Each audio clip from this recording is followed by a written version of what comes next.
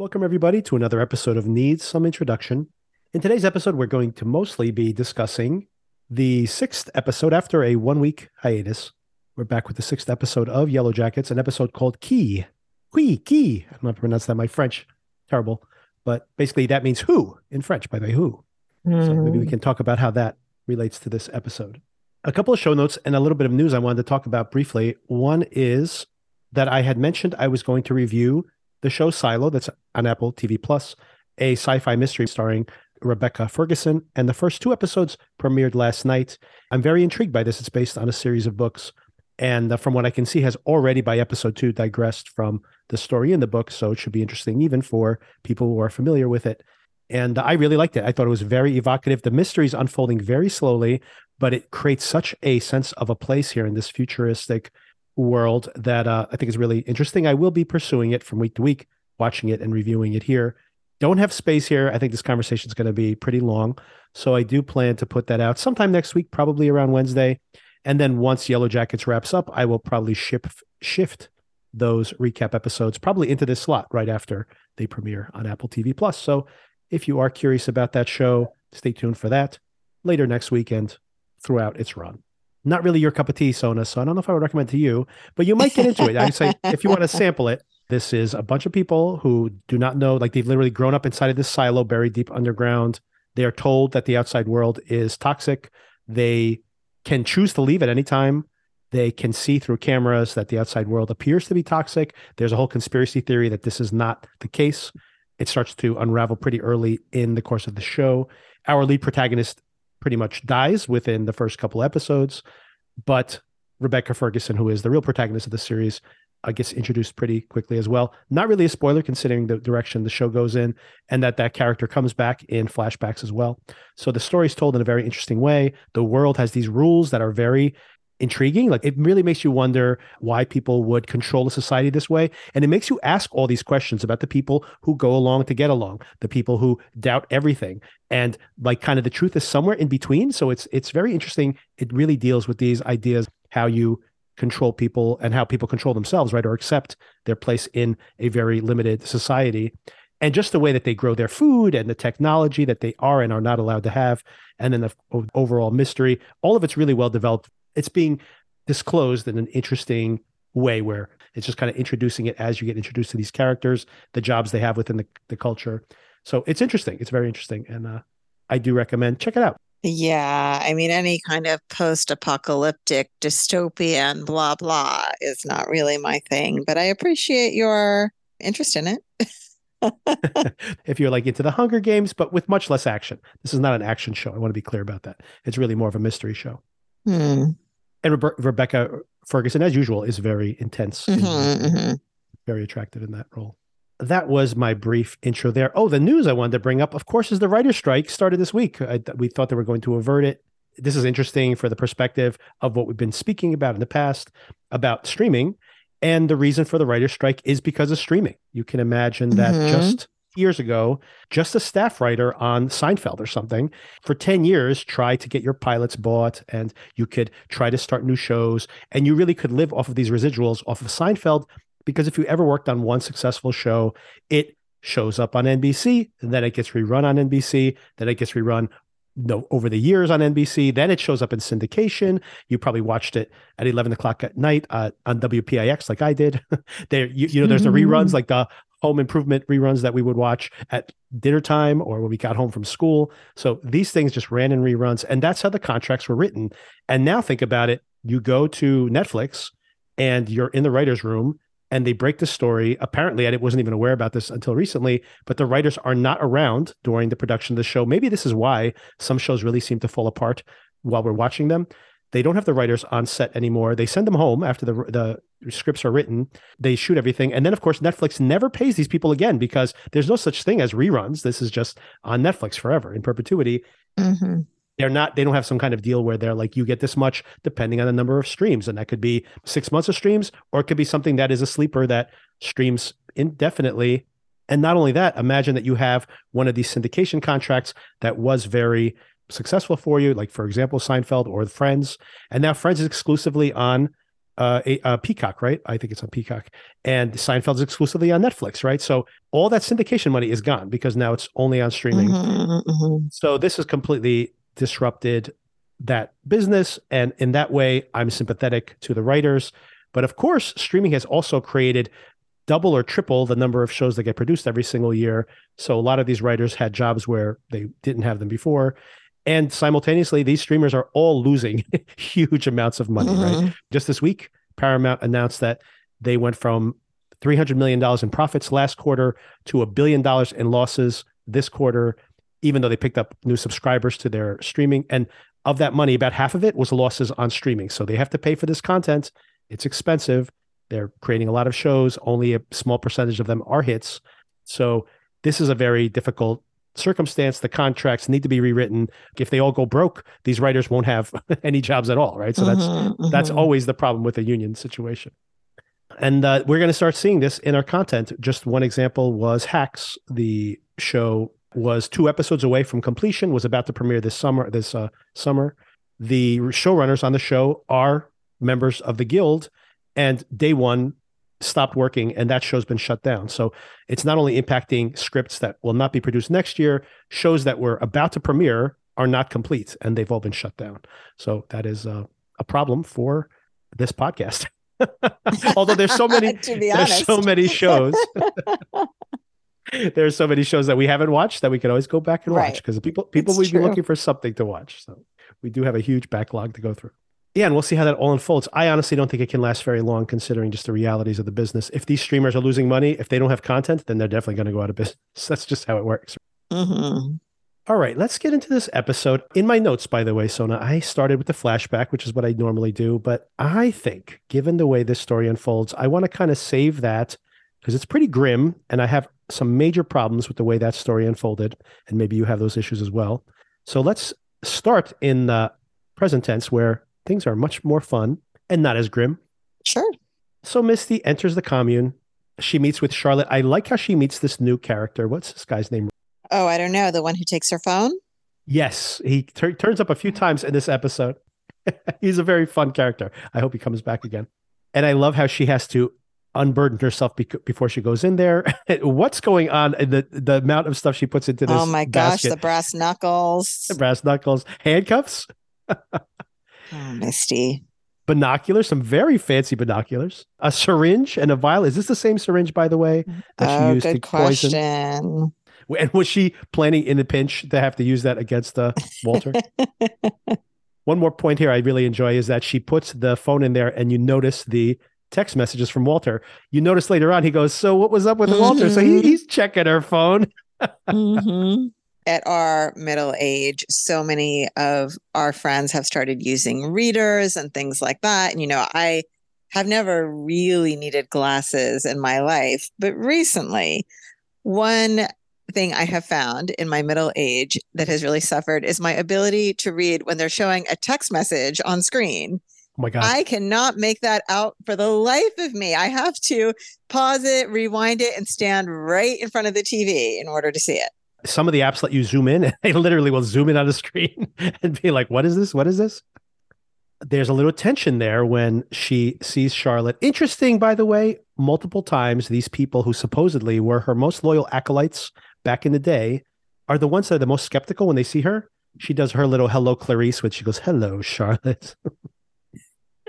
She accuses Charlotte of, or Lottie, I guess we're calling her Charlotte now, of kidnapping Natalie. Yeah, I'm not sure before this episode if I understood her name was Charlotte, to be honest with you. I'm sure they must have said it and I missed it. That actually happened a few episodes back. It was when Natalie shows up on so it was the second episode. And Natalie says, "Hello, Lottie." And she says, "I go by Charlotte now." And then I didn't even think about it. Like, I honestly thought that she had come up with a new moniker. But then I'm like, no, Lottie was too. Yes, Lottie's short for Charlotte. I never understood that, especially because we know a Charlotte in our lives. Of course. And, it has just never occurred to me that Lottie would be a nickname for Charlotte, which is my own cluelessness, I suppose. Oh, no, I had the exact same circumstance, especially because obviously, the whole Charlotte connection, that I didn't even see it. So that I was literally taking a note and going like, well, now she's going by Charlotte. Oh, Charlotte, Lottie. Oh, never mind. This is a nickname. She didn't make up a name at all. No one will ever find her this way. Yeah, never. That's why they couldn't find her before. They were looking for Charlotte. Right. They were looking for Lottie. They were looking for Lottie, I should say, not Charlotte. She tells her the truth. She tells her that Natalie was trying to kill herself. Misty's still cynical about the whole situation, doesn't believe it. Which is ironic because it's 100% true. Right, exactly. And once again, all this skepticism about Lottie and what's she doing there, and when Misty was like one of her followers back in the day. So very curious to see how this all goes badly, because it seems to be the ones who had the most faith in her are the ones who are the most cynical about her now. You think about Shauna and Thaisa heading her way. They're pretty much like, yeah, let's go see what she's up to. Like, it does not seem to be as traumatic as it is for some of these other people. True. Okay, this scene, I got to ask you about this. Lottie meets with her therapist, or does she? What is happening Weird here? Scene, right? I mean, so obvious that they are not showing who the therapist is. Right. First of all. The last time, we even suggested maybe the therapist was some kind of conspirator or spy, even a figment of her imagination. But the way that was shot, it literally is two people on screen in a very traditional pose. It almost feels like maybe that scene did happen, but did this scene happen? Because the way they shoot this is very strange, right? Yes, very weird, especially with them having established that she has been regularly seeing a therapist. With the last visit, I didn't know that the therapist would be away. I'm surprised to find you here as a replacement. I mean, they've done a lot of groundwork to establish this ongoing relationship, and then we don't see this person at all, which, leaves you to believe, is this a real person? Is this somebody that we know? And it's going to be a big reveal. Like, what is going on? And it's a tense moment, how strange it is the way that they're showing us this, puts us on edge already. But then what she's actually saying, right? She's echoing what Natalie said, that there was something out there and that they brought it back with her. And it's interesting that this therapist, or even if this is just a figment of her imagination, that she's not afraid that her psychosis is coming back. It's actually the opposite. She's afraid that this might be real, because all these people are suddenly showing up back out of the blue. What really troubled me too is this idea of maybe I was never sick at all. I mean, look, lady, you were diagnosed with something before you ever got on that plane and taking medication for it. So there was something going on before all of this happened. In the defense of a different read, in the flashbacks, as a little girl is acting strangely, then she seems to predict the car accident or prevent the car accident. And that actually, the next time we see the parents, they are at a therapist's office where they are medicating her. Maybe she was having those visions even as a youngster. Good point. I had forgotten about that scene. And then theoretically, because she's off her meds back in the woods, of course, that this could be coming back. But once again, this is her own fear. Is this her psychosis coming back, or was she just basically in tune with something that was legitimately there? And I think that's what the show continues to explore, potentially. Thank you for reminding me about that car accident scene. I had totally forgotten about that. So that does establish then that maybe her parents just panicked because they don't want to live with this creepy little girl. So, exactly. Which I could see happening. Okay, I feel better about that. This is, in a way, when she's talking to her therapist here, I think this exemplifies where the show really still works. This metaphor for this trauma and abuse at an early age, over and over again, specifically in this episode of the show, you see how these girls are intentionally suppressing things that happen to them and then forcing themselves to deal with it. And in a way, if they had dealt with it earlier, they probably wouldn't be in the circumstance that they are in now. And even right here, we're talking to Lottie, has convinced herself that these things didn't happen. But I think everybody probably has that experience of having a story in their mind from when they were young that was told to them over and over again that didn't happen. And then at some point when you're an adult, you're talking to somebody, whether it's a family or friend, they're saying like, oh yeah, I remember that happened too. And you're like, really? We took us 25 years to come to this realization? Because it's like you yourself and everybody around you have been gaslighting you about the events of your own childhood. Although the supernatural element of it might detract from all of that. I honestly could get on board with her being psychic, clairvoyant, whatever you want to call it. It's the whole supernatural wilderness thing that is rubbing me the wrong way, or is, just not my cup of tea. And she does mention in regards to that supernatural element, she says that there was some power in that place that they brought back with her. She calls it the god of that place. So interesting. and mentions that she believes she brought it back with them, which she discovered from Natalie was the thing that she had told Travis last week. Meanwhile, back at the compound, Misty has joined the drum circle. This is really funny stuff. Hysterical. This is where you get in touch with something that you've lost. It could be a person or it could be something else. For example, Rob, this guy's name is Rob, says that, his business dissolved. He had a subscription horse meat business with his brother-in-law. God. Who is subscribing to that? I actually did some research to be like, are people eating horse meat? Apparently, people do eat horse meat. In Not the as US? rare as I thought. Pretty rare in the U.S., although we are the third largest manufacturer of horse meat, believe it or not. The U.S. is. Although we ship it out mostly. To where? China is number one. But it's parts of Europe are, it's pretty commonplace. I was expecting that France would be a high consumer of horse meat because I know. I was going to guess France. Yeah. Historically, they're big horse meat eaters. Although apparently, culturally, they've had the kind of reversal there they've had in the U.S. They don't really eat it. But I mean, like Belgium, there's other places in Europe where they still eat it. But news to me that we produce so much of it. So it's not as outlandish as it sounds, although it is pretty funny in the context of the show that this is the thing, the trauma that you're trying to overcome. And Misty says, no, she's not getting over anybody. As a matter of fact, she's never gone through a breakup. Oh, poor Misty. Why do I still feel sympathy for her, even though she's a murderer, a cold-blooded murderer now at this point? I like how she just admits, I'm just going through the motions until I could talk to Natalie. And like, you literally could hear like that needle scratch.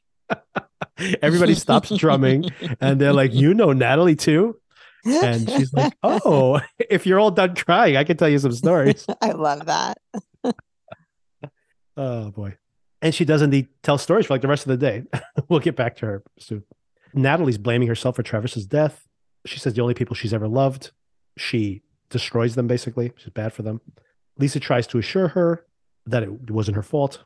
And this is something that appears multiple times here in the dialogue throughout. She is still contending with the things they did out there. She keeps saying specifically, I can't live with the things that I did while I was out there. And she says, they did them to survive.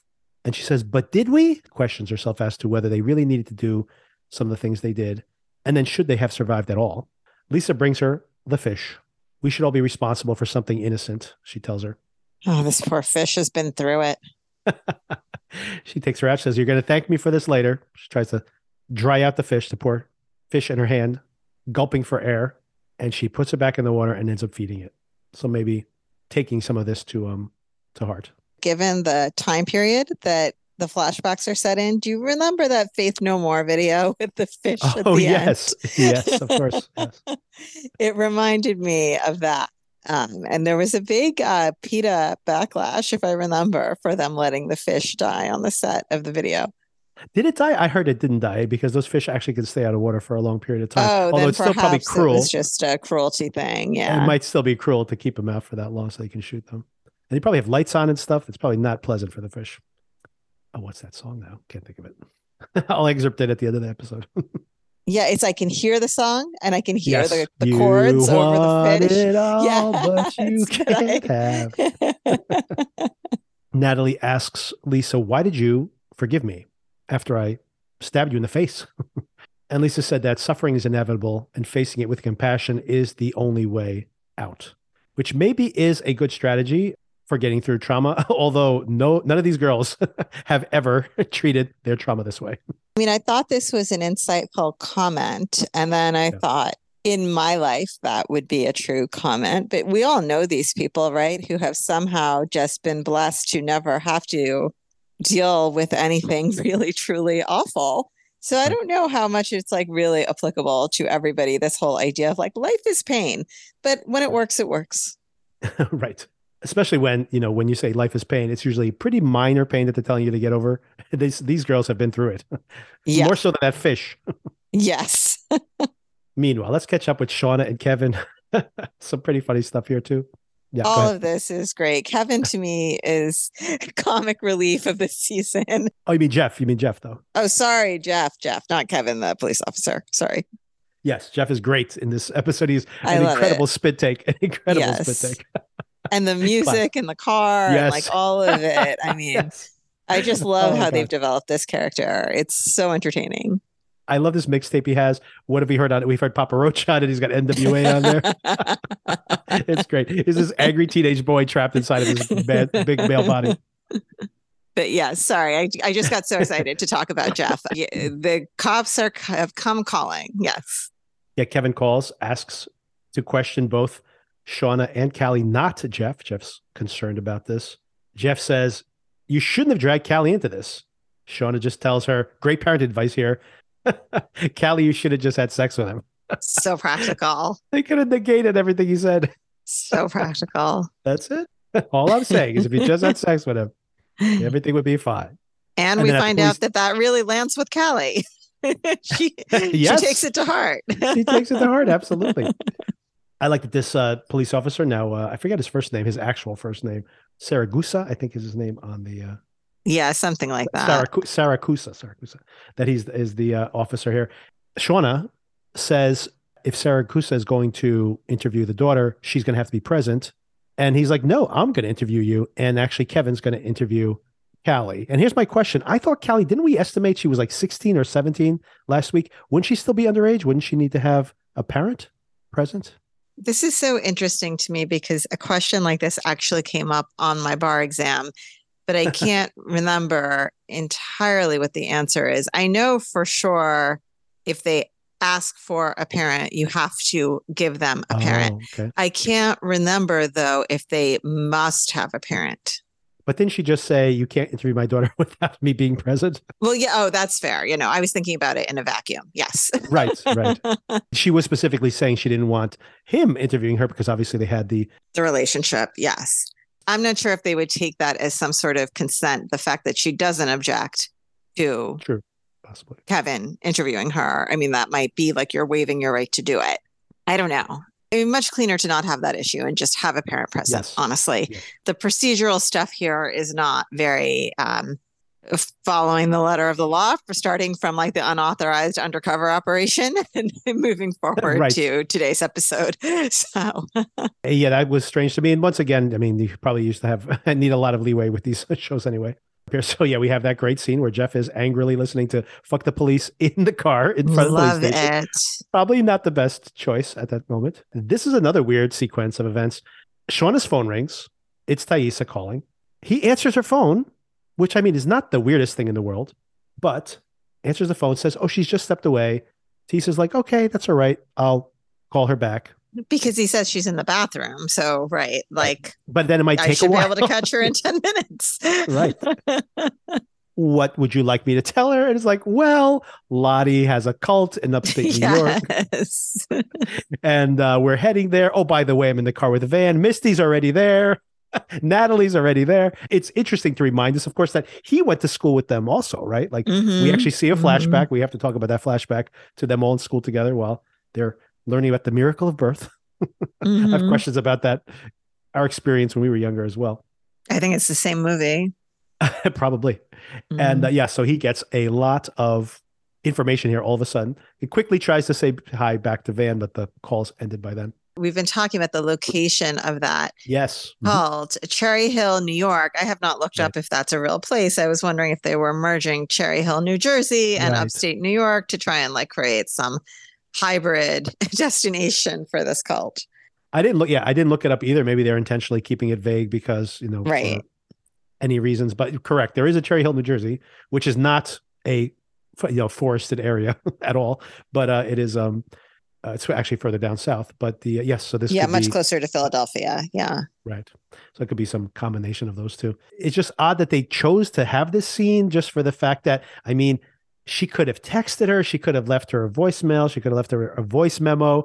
There's other ways that Shauna could have still gotten this information. I guess it's in a way like to remind us that he knows all these people also. I think it maybe theoretically, now that I'm thinking about it, just from plot mechanics point of view, Jeff will now know where she is, right? So if he needs to go and rescue her, or at least start snooping if she disappears for a long period of time, he knows where she is now. But maybe to lay the groundwork for him being like, you've got to get the hell out of Dodge and this is where you're going to go. Yes, because he gets to have that conversation with her too, because of this initial conversation. And it gets to happen very compactly, happens all in the van within minutes. So that does help. So meanwhile, inside the police station, two very interesting and different interrogations are going on. All right, we have the bad cop, which is Saragusa, starts telling Shauna, you know what? Your daughter doesn't like you. That's how she started talking to me in the first place. She told me everything about the affair you were having. Melanie Linsky, as Shauna, has this incredible moment Yes. here where she says, you know what? I never wanted a child. I only got into this relationship with my husband based on some kind of guilt, these emotions she had Mm-hmm. tied to, we know they're tied to Jackie, of course. Probably had the child to save that relationship because she was committed to it in some way. Is incredibly empathetic, laying it all out on the line in such an earnest way here, and says, yeah, and I had this relationship because it made me feel young again. Last week, I guess 2 weeks, most recent episode was called Two Truths and a Lie. And that's kind of what we have here, right? She's telling him a whole bunch of truth Mm-hmm. to hide Mm-hmm. the lie that, of course, that I did not kill Adam. But yes, indeed, you did. I love this actor. You see his face fall there for a second. You think she's gotten him convinced.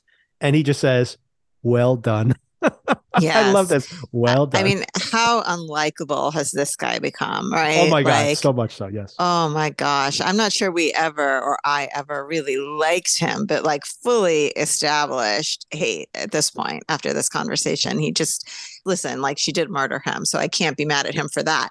But just the way he's approaching this is just making him so annoying and off putting. And kudos to this actor, by the way. I know him from Search Party. He was one of the leads in Search Party and a total bumbling goofball, which appears to be like when you see him in interviews, his actual persona. He was also the deputy on Stranger Things. I know you haven't watched that either. But once again, this very bumbling, clueless character. And here he channels a little bit of that. You see how goofy can be. But to pull off these scenes in the interrogation, I'm like, wow, this is a completely other side of his personality. It kind of is a range I Mm-hmm. hadn't expected from him. But yeah, very good. Leaning into that likable goofball that he plays on those other shows I mentioned, and now really becoming like really Yikes. a thorn in her sides, right? For sure. But you know what? Unlikable because he calls her out on her BS, but it is BS. No, that's why I said she did murder him. I can't fault him Right. for that part. He And could he be just nicer says, about it. yes, I guess you could be nicer to your interrogation. And he just goes, when's the last time you saw Adam? We don't know how she answers this whole question and gets out of it because we don't see her again until she's back in the van. Yeah, I was also wondering whether she was given a direction to not leave the county or the state, which is very Right. typical at certain points in interrogations, because she sure is leaving. They've established that. Yeah. Meanwhile, Callie is This is so great. being interrogated by Kevin. And yes, this is great as well. Kevin thinks he's, being the nice cop. He also probably has some affection for her and is trying to be gentle with his questions. And then she just says, Jay took advantage of me. I was a virgin. The face crumple, all of Oh my it. God, Oh, she yes. is committed to this. Yes, and Kevin doesn't believe it at all. It's great. Kevin's just like, "Oh, come on," and he's like, "You know Mm-hmm. what? If you perjure yourself, that is a crime." And she just hardens that face against him and says, "Go ahead, arrest me. Let's see who the jury believes." So, wow, this was quite a reversal. But also, what is going on with that one guy's testicles? Do we know? Good question. If she knows something or not, there Is it a bluff? it is. It may be a bluff. And if she calls that as a bluff, because it's like, what would they do in court? Is he going to have to show his testicles? Have to go back and have a physical exam. Have an expert witness of a doctor who examined him. Testicles are unremarkable. This is when Shauna arrives at the van very shortly before Callie does as well. Tells Jeff that she confessed to the affair. He does this incredible spit take, like you mentioned. She immediately opens the glove compartment. Like, what is she reaching for? She has the gun in the glove compartment and she's reaching for it, or at least reaching in its general direction. And he's like, why are you driving around with that in the car? Yes. Oh, and then the best part is that he goes, you are out of control. And Melly Linsky going, you think? Oh my God. You think? That was incredible. Callie shows up and she goes, Mom, I used your idea. And guess what? Everything's going great. And then she suddenly freaks out and she goes, What is it? Are we going to jail? Yes. So she's so proud of herself and then suddenly terrified they're going to jail. So proud of herself. Oh God. And then Jeff tells Shauna that she needs to get away. Not only like get away, just like because if the cops keep asking her questions, God knows what's going to happen. So just going back, not even a whole season. Imagine if Shauna needs to get out of Dodge so that Jeff can try to do damage control. I'd be like, wow, what a reversal. Because Jeff was like the biggest nincompoop if possible last season. Yeah. Well, remember too, Misty's mock interrogation that she did with Shauna, where it didn't go well. And she, again, has failed to follow Misty's directions of just saying, I want a lawyer, I want a lawyer, I want a lawyer. Right. Always the advice to anyone who's going to be questioned by the police. And instead saying the most honest thing she's probably ever said. Yes, seriously. That's where you choose Bearing to like her unburden soul. yourself. Yes. Unbelievable. Not the right time. Misty said to her before, don't lie, you're not good at this. Jeff says, Shauna, you're not good at this. So it's like, yes. Once again, Shauna, stop what you're doing. All right. So let's go back and rewind a little bit. Van is listening to one of my favorite one-hit wonders of all times, White Town song, I Could Never Be Your Woman. What a great song that is. Great music in this episode. I mean, we've talked about before great music in the show generally, and I still think that's true. Once again, it caught my attention specifically that this episode had really great music. She mentions to Ty about the night before when she encountered her and told her that they're not where they're supposed to be. Van, again, bizarrely calm in the presence of a possessed person. Yes. I mean, I would be like, you don't have to go home, but you can't stay here. Like, exactly. This is not going to work for me. We need that needle drop here on the show at some point. Closing time. It seems like this is the end of the line for her. She's pretty much drawing a line here. And not only that, Taissa tries to like warm things up, going like, hey, how do we classify this Sandra Bullock? Yes. Good Sandy or bad Sandy? Yes. So miscongeniality, good or bad? Where would you put it? It has to be good, right? I mean, if you're I going by think it good, has to be good. I mean, it's pretty much a classic. I mean, she has to mean good as in a good movie, bad movie. Not like she's a good person in the show, because she is good. And I mean, she's usually America's sweetheart at the time, right? So she was always likable in those films, I think. I agree. And so then I tried to think of a bad Sandy movie, and the one I came up with was The Net. Oh, yes. She made some bad movies. Yeah. I mean, but of that time period that would have VHS tapes, I think most of them are going to fall on the good side. Yeah. She had quite a streak back then. Speed, like, oh, right? man. So, yeah, absolutely. Yeah. While you were sleeping. While we were streaming, right, is the name of her show. Right. Right. I like how Taissa does the same thing that she's done. Very good writing around these characters, by the way, how they fall back into their habits. Taissa, who's, having some kind of mental breakdown, has multiple personality disorder, and may actually have a demonic possession going on. And she's like, I noticed those overpaid bills. Man, are you doing okay financially? Like, bigger fish to fry right now, lady. But it is interesting that she's committed to this, Van has committed to this business of hers, which, she's living off of her savings. Van starts throwing things in her face, by the way, after she mentions the unpaid bills, and starts saying, if this isn't where you're supposed to be, then where are you supposed to be? Maybe you have to figure that out. Kind of telling her to leave. And this is when she gets a call from Misty, and she says, guess where I am? Maybe that's where you're supposed to be, Taissa. And Cherry Hill, New York, like you mentioned, that's where this place is supposedly located. If it's a real place, haven't done the research to check it out. This is a great Misty episode. Love Misty's pitch. She is 100% bought in after getting these acolytes of her own, people who treat her like a celebrity. And the food is good. She says, there are a bunch of granola losers, but the food is great. And the BO factor is surprisingly low. There you go. What else could you ask for? By the way, Natalie has now reverted to dressing all in black, back to her normal. Meanwhile, I love the contrast that Misty is purple from head to toe immediately. If you want to gauge that as like her commitment to this whole entire project. I mean, this is a girl who wants to be a part of things, Yes, so like it all adds up. Really thematically pays off when we go to the flashback as well, that's been what she's been craving her whole entire life. Ironically, she's like, I don't trust this, cult for a second. And she's like, oh, I love being in a cult. It's great. They have to be my friend. So it turns out Taissa and Van are heading in that general direction.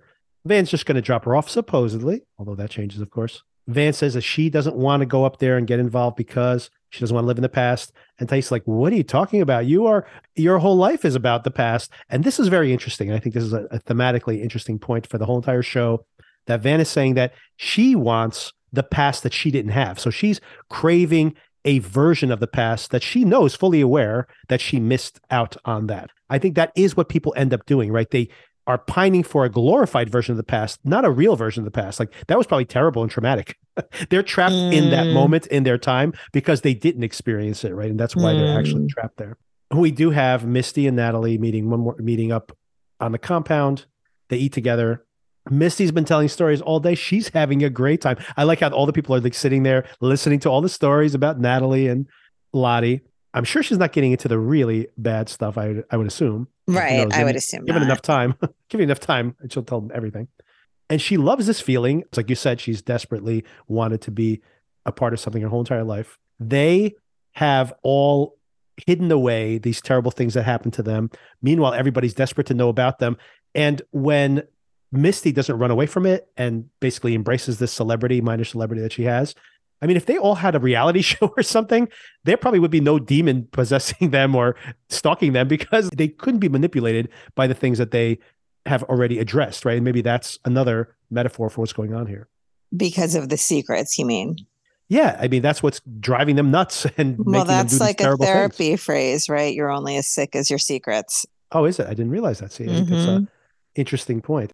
It's weird to have this jovial breakdown of what's happening in current time when the backstory is so dark. So grim. I almost feel like this should have had some sort of trigger warning with it. Or they should have split the episode. I mean, trigger warning, yes. In that flashback, we do start off in a pretty light way where we're watching the miracle of birth, supposedly. We see Coach Ben is the one who's playing the video for them. Yes, our health class was our gym teacher. Why was Yeah, our why are they doing that? Why is that? Why is that case? Yeah, why are they qualified? I mean, I understand in a broad perspective why they would be qualified to do that. It's all physical health, I suppose. But when it comes down to the nuts and bolts of it, I'm just not sure why they would have maybe the qualifications, but not the experience to really Right. bring that material home. It's a very strange thing that I never really thought about until they reminded me here. But yes, we had our gym teacher tell us, play this video for us as well, or a version of it. I was very traumatized by this video. I actually think I saw mine in biology class, in fairness, Really? but I was very, very traumatized by it. I definitely saw it in health class, Yeah. which was run by one of our gym teachers. Hmm. It made me wonder as well, do you think that this video is conservative propaganda? Like, did this terrify you of having sex? Oh, I kept my legs crossed right? for a while. Yeah, for sure. Yes. This is a horror movie intentionally, right? They have that scene at the end where the baby is like the mom is holding the baby. I still remember vividly that video in my mind because it was so traumatizing. Which of course the baby's not cute at all. It's not like in the movies. It's completely covered in gunk. Traumatic to say the least. There were some really graphic shots too of the birthing in the movie that I saw. Yes. Like, oh yeah. really, Absolutely. really graphic. I mean, as a woman who would be giving birth, you would not have that perspective on your own body, you know? So, right. Yeah, really upsetting for, I don't know, 14-year-old girl, I guess, maybe. I mentioned briefly, and I think maybe just 2 weeks ago, the show Dead Ringers, which I do recommend. I finished it, and it's incredible, like truly incredible performance by Rachel Weisz playing the two roles. Definitely recommend it for that. The show is very messy. It's got too many ideas, but I guess I'm happy that shows like that can be made, although it probably should have been a little more well thought out to make its points a little more clearer. I still recommend it because it's such a big swing. And anyway, you talk about trigger warnings. They have a trigger warning in episode 1 that there's actual childbirths, and there's like a montage of these childbirths. And I'm just like, oh my God, this is like the miracle birth video. Times 5. I can't handle this. It's too much. It does make me think about that once again. I mean, even more so in that show than here. But it is pretty crazy that this is something that is such a common procedure. And still, how have they not been able to make this better over time? They've made it worse somehow. Like it's pretty nuts. We have not gotten better at this. I mean, this is going to start getting a little bit of a charged topic, but it's like they made it better by inventing the drugs, and then they made it worse by making it like somehow you're a better person if you don't take the drugs. So the guilt associated with this as well. Yeah. Well, we get into a little bit of that here, but if you want to explore those topics in greater detail, definitely check out Dead Ringers. Although trigger warnings all over that. Luckily, they do literally have different types of trigger warnings. Like in the first one, it's like trigger warnings. This one, you'll see live births. And it's like in the second one, it's like trigger warnings. This episode has suicide in it. It's like every episode is full of trigger warnings, but it's like, yikes. It's rough, but it's very impressively ambitious, let's say. Not all successful, but ambitious nonetheless. Big digression there, nonetheless. Back to the video getting played on screen.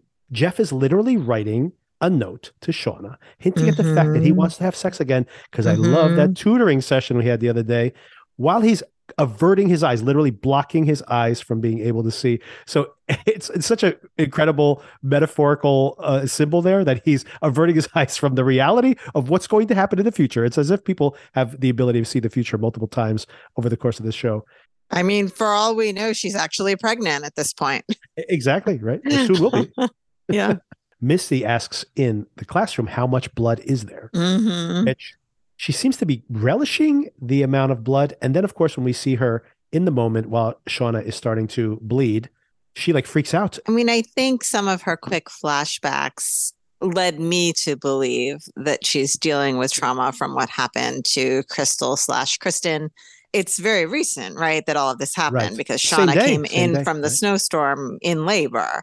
So I think maybe she hasn't fully wrapped her head around all of that yet. And so then being in such an intense situation here and basically being asked and expected to take charge of it was just too much for her. That's a good point. I think it's when you see those little flashes that, yeah, and you make another valid point. Of course, it's been 2 weeks since we saw that episode, but this is immediately after they go into labor as Misty returns from the storm, right? So Mm-hmm. this is actually happening half an hour or less from Yeah. her return from having accidentally killed her friend. So yeah, she has blood on her hands, literally, in that case, yes. I mean, yes, that seemed a little on the nose, right? Because it's like she Yes, looks at the yes. blood on her hands and then she Right. has the flashback. But yeah, Right. Lottie, she starts off with asking them to share their hopes, and someone who's the person who says, "Wilderness don't kill Shauna." Who was it who came up with this brilliant? I missed that. I remember someone saying, "You're not going to die," and Shauna saying, "Am I going to die? What?" Yes, not the things you want to hear at this moment. There's an interesting split here where you see Shauna and Thaisa and the few other holdouts versus Lottie's woo-woo spirituality, where they're like saying, like, we need to start chanting and stuff. That's the way to make this baby come out. Oh, I love that they try to recruit Ben into helping out. And he's like, I don't know anything about this. I don't know nothing about birthing no babies. Come on, Ben. Like, I agree, but you also are the only adult You're the here adult. in a really dire situation. It's time to step up, whether you want to or not. Natalie tells Shauna that women have been doing this for millions of years. I think she's a little off on the amount of time she's talking about there. But still, point taken, that's true. For at least hundreds of thousands of years, women have been able to do this, and other animals have done it as well. I mean, right, but the corollary is, and some of them died. So, yes, absolutely. Absolutely. You know. Unfortunately, even now, but even more, probably more so back in the day. And I love this moment. This has got to become a meme out there. Everybody make this into a meme. When Natalie says, women have been doing this for a million years, and she says, Akila's got this. Yes. This actress's face, her reaction is incredible. Incredible. She has like 8 things go through her. She goes from like, what? Who? Me? And then she goes, yep, I got this. She's got no other option. But like that all happens in like half a second. Having a baby nephew, she's the natural choice. Yeah, of course. She's held a baby in her hands recently. Yes. She's the only one to do the job. I also like the fact that she says, I guess I have to do this, Nugget. Shauna's like, who are you talking to? Shauna, like, don't you have other things to worry about right now? Chill. And then this is when this blood ritual starts. Lottie tells Travis to get the. I don't know if she even tells him to do it. He just starts doing it. It's very strange. And then everybody gives something. Travis cuts his hand. They all start putting trinkets on top of this steer's head. And what are they chanting? They're saying, I forget. They're saying they're chanting to the wilderness to save Shauna or something like that. Something like, we hear the wilderness and the wilderness hears us. Something like that. And Ben is freaking out now. Has a complete meltdown. He's thinking to himself, I'm a gay man. I shouldn't have to look at a vagina, much less one in this condition. And then he flashes back. It's not a flashback. I guess, once again, there's this weird tracking motif where he is with his boyfriend again, and there's other people there. But this doesn't look like the apartment. It looks like maybe it's the cabin, but dressed up in like a... It's definitely a cabin. And of course, all the trivia questions are weird. They have references to the Silence of the Lambs, and Rescue Me is playing, right? And basically all the trivia words are about being rescued or being killed, or of course Silence of the Lambs has to do with cannibalism. So it's all things that are probably on his mind. Because at first I thought maybe this is a memory, but then I'm like, no, this is some kind of fantasy that he's in again. And maybe that's why, because we've seen Lottie have these weird tracking effect. So maybe that's how they're telling us that we're in a fantasy sequence. So maybe that's why Lottie's having these as well. Anyway, I'm still confused as to what the Same. rules of this technique are where we see this.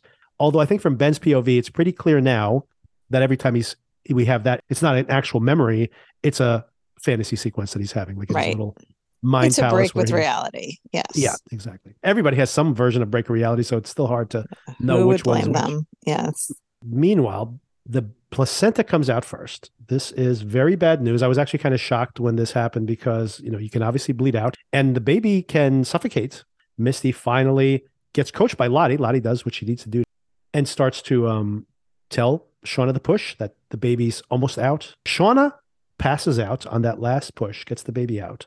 And then we have a very long sequence here in flashback where they find out it's a boy, but the baby won't feed.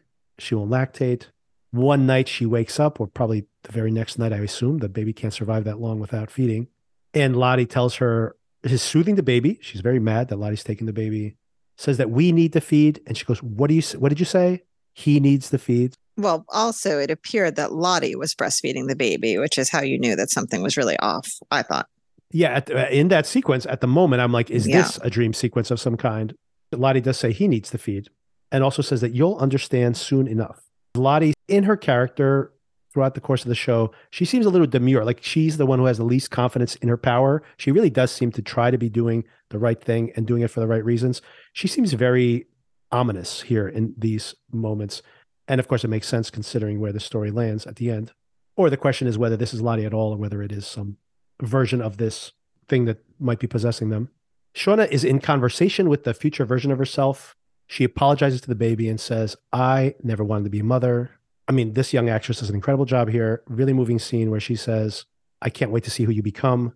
And then he finally feeds, right? And it's like this really triumphant moment. Natalie walks in and says she wants to announce it to everybody else. And Shauna goes, no, I want to keep this to myself for a while.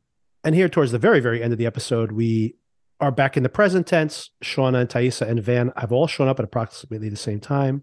Van's actually planning to just drop her off and take off, but because Shauna has shown up there too, she's just like, damn it, and drives up that path. One of the girls says, wow, you guys are all coming here. You guys all showed up at the same time. Taissa says, Van is just dropping me off, right? And then Van locks eyes with Lottie, and it's all over. It's love once again. I do want to circle back to something that I forgot to mention earlier. In the car, as they're arriving there, there's a conversation between Taissa and Van where she says, I hope you didn't give up on love because we broke up. And she says, well, I'm on the apps. I hook up when I have my needs met, like basically meaning that she doesn't date anyone seriously, but she kind of has given up on love. But don't flatter yourself. It's not because of you. And you see Taissa is a little hurt by this, which is strange that she would be hurt by this. But I guess, emotions are complicated. But then I was thinking, is she just saying that to protect herself in some way? But then I thought about this moment where Van sees Lottie, and I'm not saying they had like a sexual relationship, but when she says that she had her heart broken by someone she loved and she could never love again, maybe that was Lottie. And I don't mean that in a sexual relationship way. It's just that she put her faith in Lottie, and then maybe the betrayal she feels so much is Lottie's betrayal. I honestly could feel like after going through what these girls have gone through, wanting to just be left alone for the rest of your life. Forever. It could be general. Yes. Yeah, I think that's a totally acceptable outcome to say I have had enough of other people. I just want to live a peaceful life on my own, not being a cannibal and being warm. Yes, exactly. Not being freezing and not being a cannibal. But I do agree with you that probably in the context of this show, there is something deeper going on. And then a really interesting shot. We see Lottie walking across that outside theater area, approaching the girls who are now all there, all the main girls, at least the ones we have been following so far in the story. And we notice that theater area has been laid out like the symbol, right? And I noticed that Natalie has fully committed to the purple clothing lifestyle, even has the purple Birkenstocks on, which I thought were quite a choice for her. I got to go back and look at that. Really pretty purple dress. She looks fantastic. Wow. Yeah. Saving that fish really turned things around for her. Yeah. Yeah. Okay. So here it is. This is the end of the episode, right? This is actually last week, because they didn't have an episode out, they teased this, and you could just feel like, well, this has got to be the end of the episode that they're teasing 1 week early. It plays out like it is a wink that this is the end of the episode, but it's not. We hear the screen's still black. Shauna wakes up. She hears the girls are chanting. And then she walks into the other room, and everybody, including Coach Ben, are eating the baby. And then, of course, she wakes up. This is a nightmare. And instead, the baby died in childbirth. And we see the reality that this whole long, difficult. I feel like you're not a fan of this, Victor. I'm not. All for nothing. All for nothing. Yes, exactly. Well, let's say one thing is that young Shauna, the actress, was amazing in this episode. Yes, absolutely. I mean, I really felt for her, both in the dream sequences and especially in those final scenes. She did an amazing job. Yeah, especially I think that moment where she is bonding with the baby, where the baby nurses for the first time, is incredible. Incredible. I really felt so much compassion for her. And this is why it irritates me. Why would they make this decision to have this stinger ending? Obviously, women deal with this type of thing all the time, unfortunately. And this would be very triggering. You're mentioning trigger warnings. That should be something that should be triggering for people who've experienced anything like this, to pull the rug out from you after putting you through the ringer that way. You could argue generously that that's their intention, is to put you in that position of losing the baby after having this anticipation of what that life is going to be, or that she's dying at those last minutes and she bonds with the baby because they're both in this like death space temporarily. But then the cannibalism nightmare, like what that flies in the face of any generous reading of this sequence, I think. I don't know what it was about. I think honestly, watching it, my gut feeling was that it was going to end this way for the baby. Yeah. I actually became very nervous watching the episode because, in my mind, I had thought it was an inevitability that this baby would either be stillborn or not survive for very long. So then for me, I think this whole dream sequence part, I actually had never thought about the practical implications of if this baby was not stillborn or died immediately after birth. How was she going to feed the baby? How was she going to sustain the baby? You need to have so many more calories when you're breastfeeding a baby that I started thinking everyone's going to resent her because she's going to need more food. They're going to feel like she's taking more than her share. And even then the food they have isn't nutritious. Do they even have enough water? Like I was thinking about all of these things, and I actually got very worried that the baby did exist. And so I think I was very distracted with that idea of like, how is this going to play out, especially knowing that we don't know this baby in the current timeline, right? So, I mean, I guess there was maybe a version of a story that she brings the baby back and then the baby gets put up for adoption. I guess it could have happened, but possible. So I was like grappling with all of these possibilities that I had never really considered.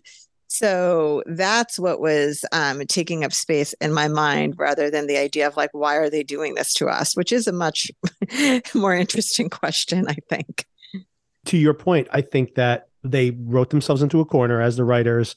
They suddenly had to think about all the logistics of this, and also shooting a show where you have a baby all around all the time.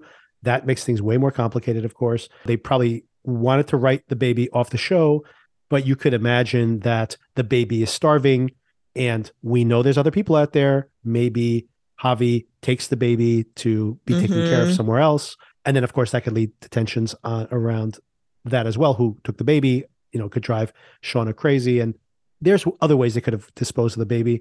And even if you want to have this specific thing, I can imagine this happening earlier in the episode. And then you have an episode that deals with this and more deeply. And maybe they will. Maybe they will next week have a more deeper investment in the themes and stuff that they raise here. But I felt to throw it in the end as a twist was cruel. And then especially with the cannibalism nightmare, like what was that? And of course, she's incredibly traumatized at the end. She's looking right at the camera at the very end saying, can't you hear him crying? Why can't you hear him crying? Devastating. It's so devastating, right? Honestly, like just that one nightmare sequence with the cannibalism is like cheap shock tactics. And if you're trying to take this seriously, you're just messed it all up in my mind. I feel this show does every now and then do that kind of campy type of thing. And it's almost like the problem I had before the last cannibalism scene of like, what tone are you trying to hit? Right. Because you can't put them all together within the space of 15 minutes, right? Like, it's funny, it's campy, it's grim. Like, even the show can be all those things, but not in the space of 15 minutes, please. Right. Yeah, and that's exactly the problem I have. Having a nightmare where you're seeing someone's eating your foot or something while you're sleeping or whatever could be a great shock if you want to keep people, startle people and wake them up and scare them. Sure, no problem. Do that. But if you're trying to align us with this traumatic experience, which once again, many women go through, unfortunately, in life, and you're trying to say something with this, don't throw that shock in there just for shock's sake. It's like, what is the point of any of that? It's like the show really can't get away with that when they are expecting us to laugh at Misty. We're intercutting. It's as grim as things can be, basically, a minute later. And it's like you said, they're not pulling that off. And it's almost impossible to pull off, by the way. Right. And they shouldn't even try it unless they're really, really adept at it. I do see that criticism and I agree with it. I guess in some ways it was a relief to not have to deal with the intensity of all of that for an hour straight or however long this episode was. So I do understand breaking it up in that way, but the tone shift is really jarring. In a way, it's a kindness, like you mentioned before, the idea of the baby being born and the relief of that, and then starving to death because they simply can't. Worse. She can't make, oh my God, so much worse. To watch the baby die over the course of a month, my God, that's the most traumatizing thing imaginable. I will say on a completely unrelated note, I feel like they should eat the placenta though. Yes, I know. It's a very grim thing to think about, but yes. Yeah. It's all calories. It's all calories. Right. And very nutrient rich from what I understand. It's true. All those minerals you lost during the pregnancy. So do you think they were trying to go for here some idea because Shauna was not accepting this wilderness god or whatever, the god did not allow the baby to live? It's possible that some of Lottie's followers are going to say that in the very next episode. I think that's actually a realistic read on things.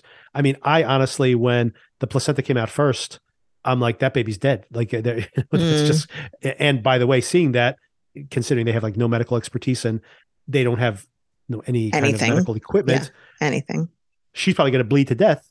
Of course, we know she does not bleed to death because we know her in present tense.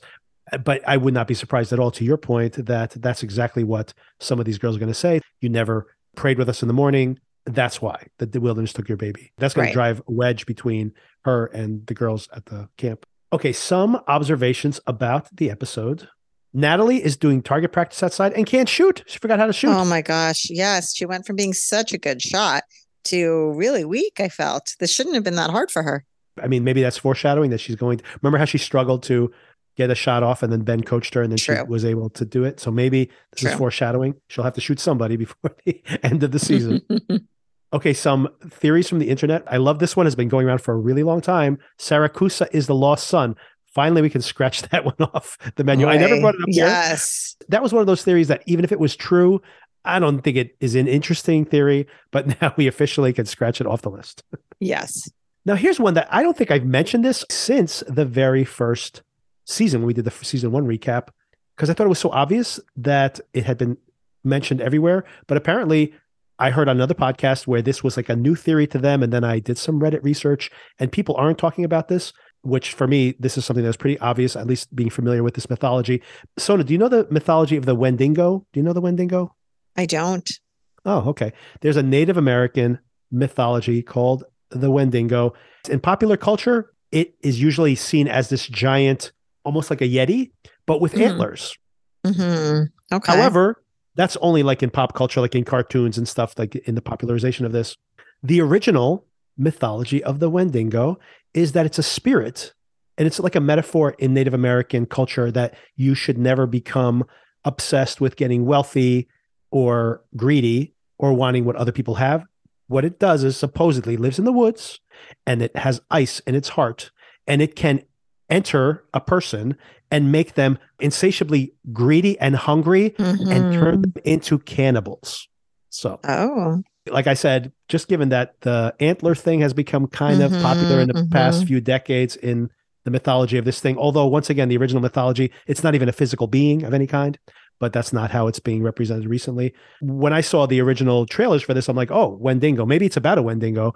And I thought that was like so innate to the mythology of the show that it was basically just taking that for granted. In case anyone else out there is not familiar with the mythology of the Wendigo, do check it out because maybe that's what this whole show's about.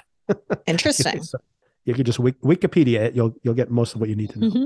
A couple of thematic things that are happening that are very interesting, and maybe you can speak to this in more detail because of your experience with psychoanalysis. It's interesting when you think about how the suppression of the past has ruined all these people's lives, right? Where Shauna has married Jeff. She says it here, out of the guilt she felt because of what happened to Jackie, how she had a child to try to replace the child that she lost in the woods.